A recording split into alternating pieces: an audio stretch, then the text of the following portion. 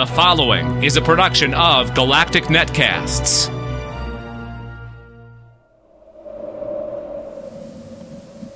The Sci-Fi Survival Guide could not exist without your help. Please visit www.gncasts.com/survive. Click on the subscribe links. Maybe take a look around our site and choose to pledge at our Patreon campaign. As little as $1 a month can help us with our web and our audio hosting. We would appreciate any assistance that you might be able to muster.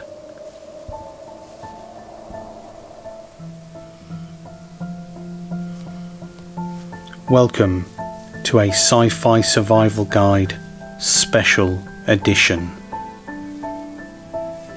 One of my favourite podcasts on Galactic Netcasts is the Alien Invasion podcast.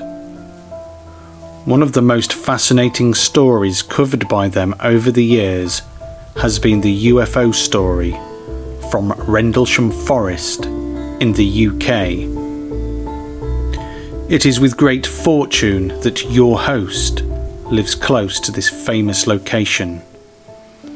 So, during the month of May, I decided to visit and get a clearer understanding, to work out the whys, the hows, and the what-ifs. It is understood that almost half of all UFO correspondence directed at the Ministry of Defence relates to the Rendlesham Forest incident. Despite claims of a cover-up, the Ministry of Defence's stance has never wavered. It states, no evidence was found of any threat to the defence of the United Kingdom, and no further investigations were carried out. No further information has come to light which alters our view that the sightings of these lights was of no defence significance.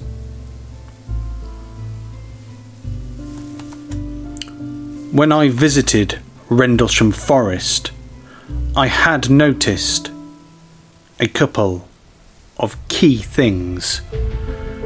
Firstly, the mobile device that I was using suffered from apparent battery drain. As I walked around and made my recordings, mild panic set over me that I may not be able to fulfill my own brief and deliver the story at the key locations. It has a very strong atmosphere of the strange. Now, the Rendlesham incident occurred before mobile phone technology was apparent. However, there is no mobile phone signal in the area. Now, this could be explained by the dense pine forests, and yet I was perfectly able to receive a satellite navigation signal, a radio signal. It just seems that even though there are masts present, that mobile phones, for some reason, are frowned upon.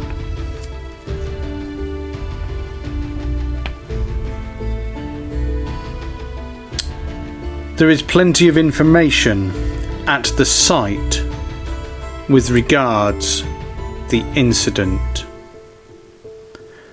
It is said a couple of years ago, the Forestry Commission was asked to investigate a series of hatches which can only be described as mysterious These are small brick built with a cover on them. The Forestry Commission used a tow line on one of these hatches with a four-wheel drive car, and it revealed a ladder going down. Now they will tell you that these are a drainage system for the airfield. It seems a very elaborate system just to cope with a little bit of water. It is postulated that the twin bases of RAF Woodbridge and Bentwaters are connected by tunnels underneath. That isn't a far out thing to suggest, because of these bases are likely to have underground facilities, possibly to house their nuclear arsenal. At least they would have in the 1980s. You wouldn't keep nuclear weapons on ground level. They would have to be safely stowed somewhere. In 2014, a very interesting story from a communications firm that went up to Bentwaters Air Base. They was able to do so because it is now privately owned. Some of the buildings are rented out to non-military companies. One of these companies wanted to have an internet connection. So the communications firm that visited dug down, and this telecommunications professional was surprised at what he had seen. He could not explain it, nor could he believe it. He said he had come across some armoured cables 2 foot down. These were the sort of cables that you would expect to deliver your internet to your main exchange. That shouldn't be too surprising. But these cables were from 1980. And yet, they were at least as advanced as what we have now. You can tell a cable's age simply by how it is wrapped. It has identifying markers on it. Take a look. Ask your plumber. Ask your internet service provider. Cables have to be identifiable. You wouldn't want to cut through the wrong one now. So what I wonder is the truth. Personally, I am conflicted about whether this is a military cover-up at a nuclear facility, or perhaps something more alarming. I certainly believe that something very strange went on there, and I believe that somewhere is the evidence to prove it, but that is hidden away. What follows after an advert for the alien invasion is my walk through the forest as I read key points from this famous unidentified flying object encounter. Look! Up in the sky! It's a bird! It's a plane! No, it's... what is that exactly? You know, Superman is an extraterrestrial, so you may hear us talk about him on the Alien Invasion podcast. Hey, it's Dave Nelson inviting you to join myself, Brad Ludwig, and Anessa Moyens for our weekly discussion about all things not of this earth, whether they be gray or green creatures from fiction, the latest stories from the world of science regarding the real possibility of life out there somewhere, or the claim from somebody saying they're already among us. We'll talk about it. You'll hear 3 stories from the week's news, a featured sighting, and our entertainment picks or warnings rated on a scale of 1 to 5 flying saucers, of course. All of it and more every week on the Alien Invasion podcast, part of the Galactic Netcast network of shows. Find us at gncasts.com/aliens or wherever you subscribe to podcasts.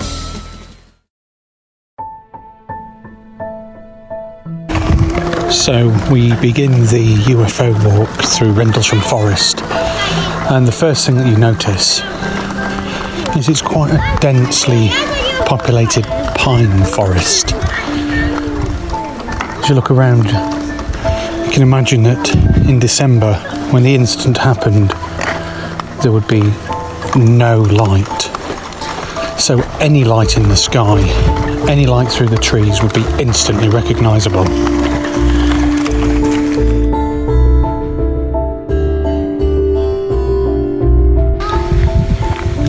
After about a 10-minute walk through the fire breaks, you come to the East Gate. It was just after 2 a.m. on the morning of the 27th of December 1980 that 2 US Air Force security police patrolmen saw unusual lights through the trees outside the East Gate to RAF Woodbridge Airfield. Could they have belonged to an aircraft from an unfriendly power? The patrolman obtained permission for an on-duty flight chief to leave the airfield and investigate.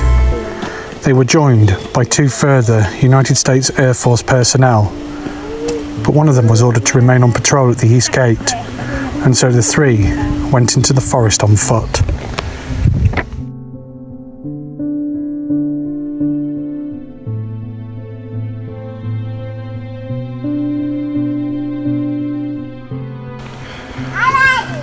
After a 5-minute walk down the access path from the East Gate, cross over the road to what is probably the only open part. One side of the road is the airbase land, which looks all derelict by now. The first sightings from the airbase had been of lights in the sky, a strange glow. As men entered the forest, radio contact with the airbase began to break down, and so one of the search party remained on the edge of the forest to keep contact. 2 men therefore continued deep into the forest until they approached the eastern edge. It was here they reported seeing a shape in a clearing. It's worth noting, whilst I'm here, that this is a mobile dead zone. There is no signal. Back in 1980, we didn't have mobile phones. But I think whatever caused the dead zone for conventional radio is still apparent today.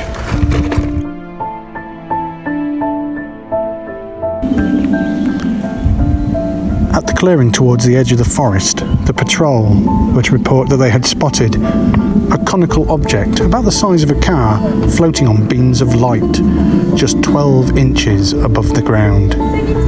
There was a mist surrounding it, and the craft appeared to be metallic with black markings on one side.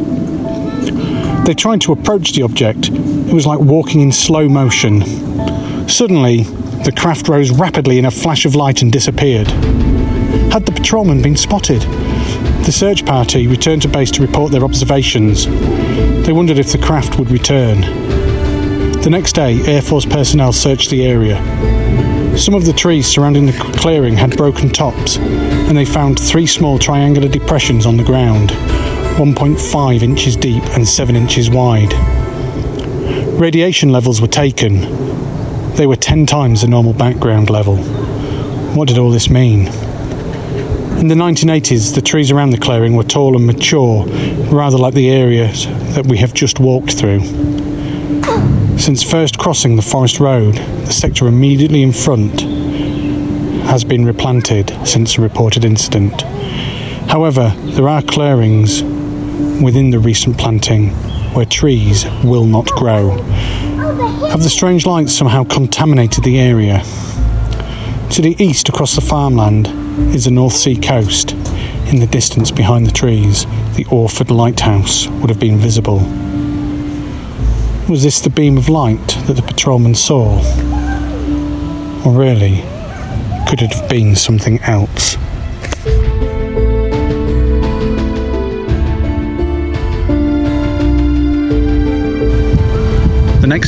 the United States Air Force personnel were better prepared in case the craft returned. They were ready to deploy with Geiger counters, arc lighting and recording equipment. The first reported sighting that night over the open field to the east of the forest was a pillar of yellowish mist, which they seemed to transform itself into a huge eye with a dark centre. Then a craft was spotted and reported to have manoeuvred through the forest towards another point. It had pulsating lights, red on top with blue lights underneath. The patrolman pursued it and reported that it transformed into a pyramid shape, approximately 30 feet across, 20 feet high. After a chase of about an hour, the craft shot skywards. Elliptical pieces detached themselves from it, which lingered in the sky approximately for an hour. The craft then disappeared.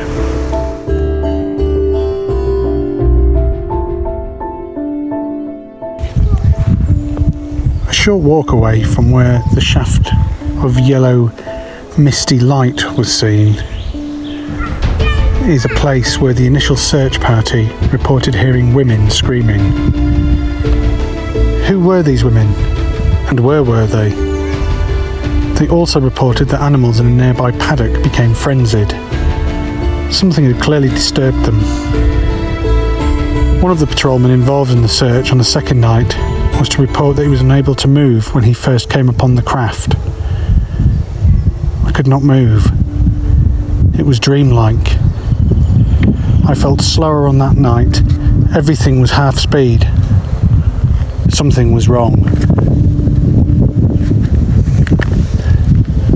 Now I'm walking this trail on a beautiful late spring afternoon. All around me is dense, tall woodland.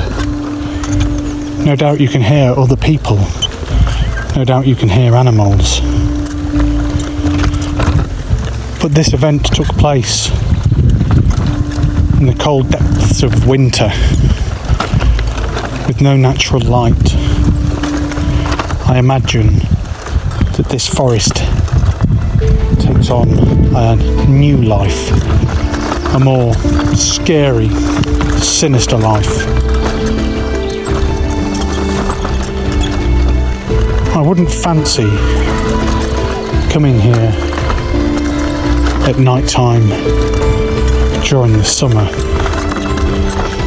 but when you add plummeting temperatures and 1980s technology, then I can only imagine how scary this place would be.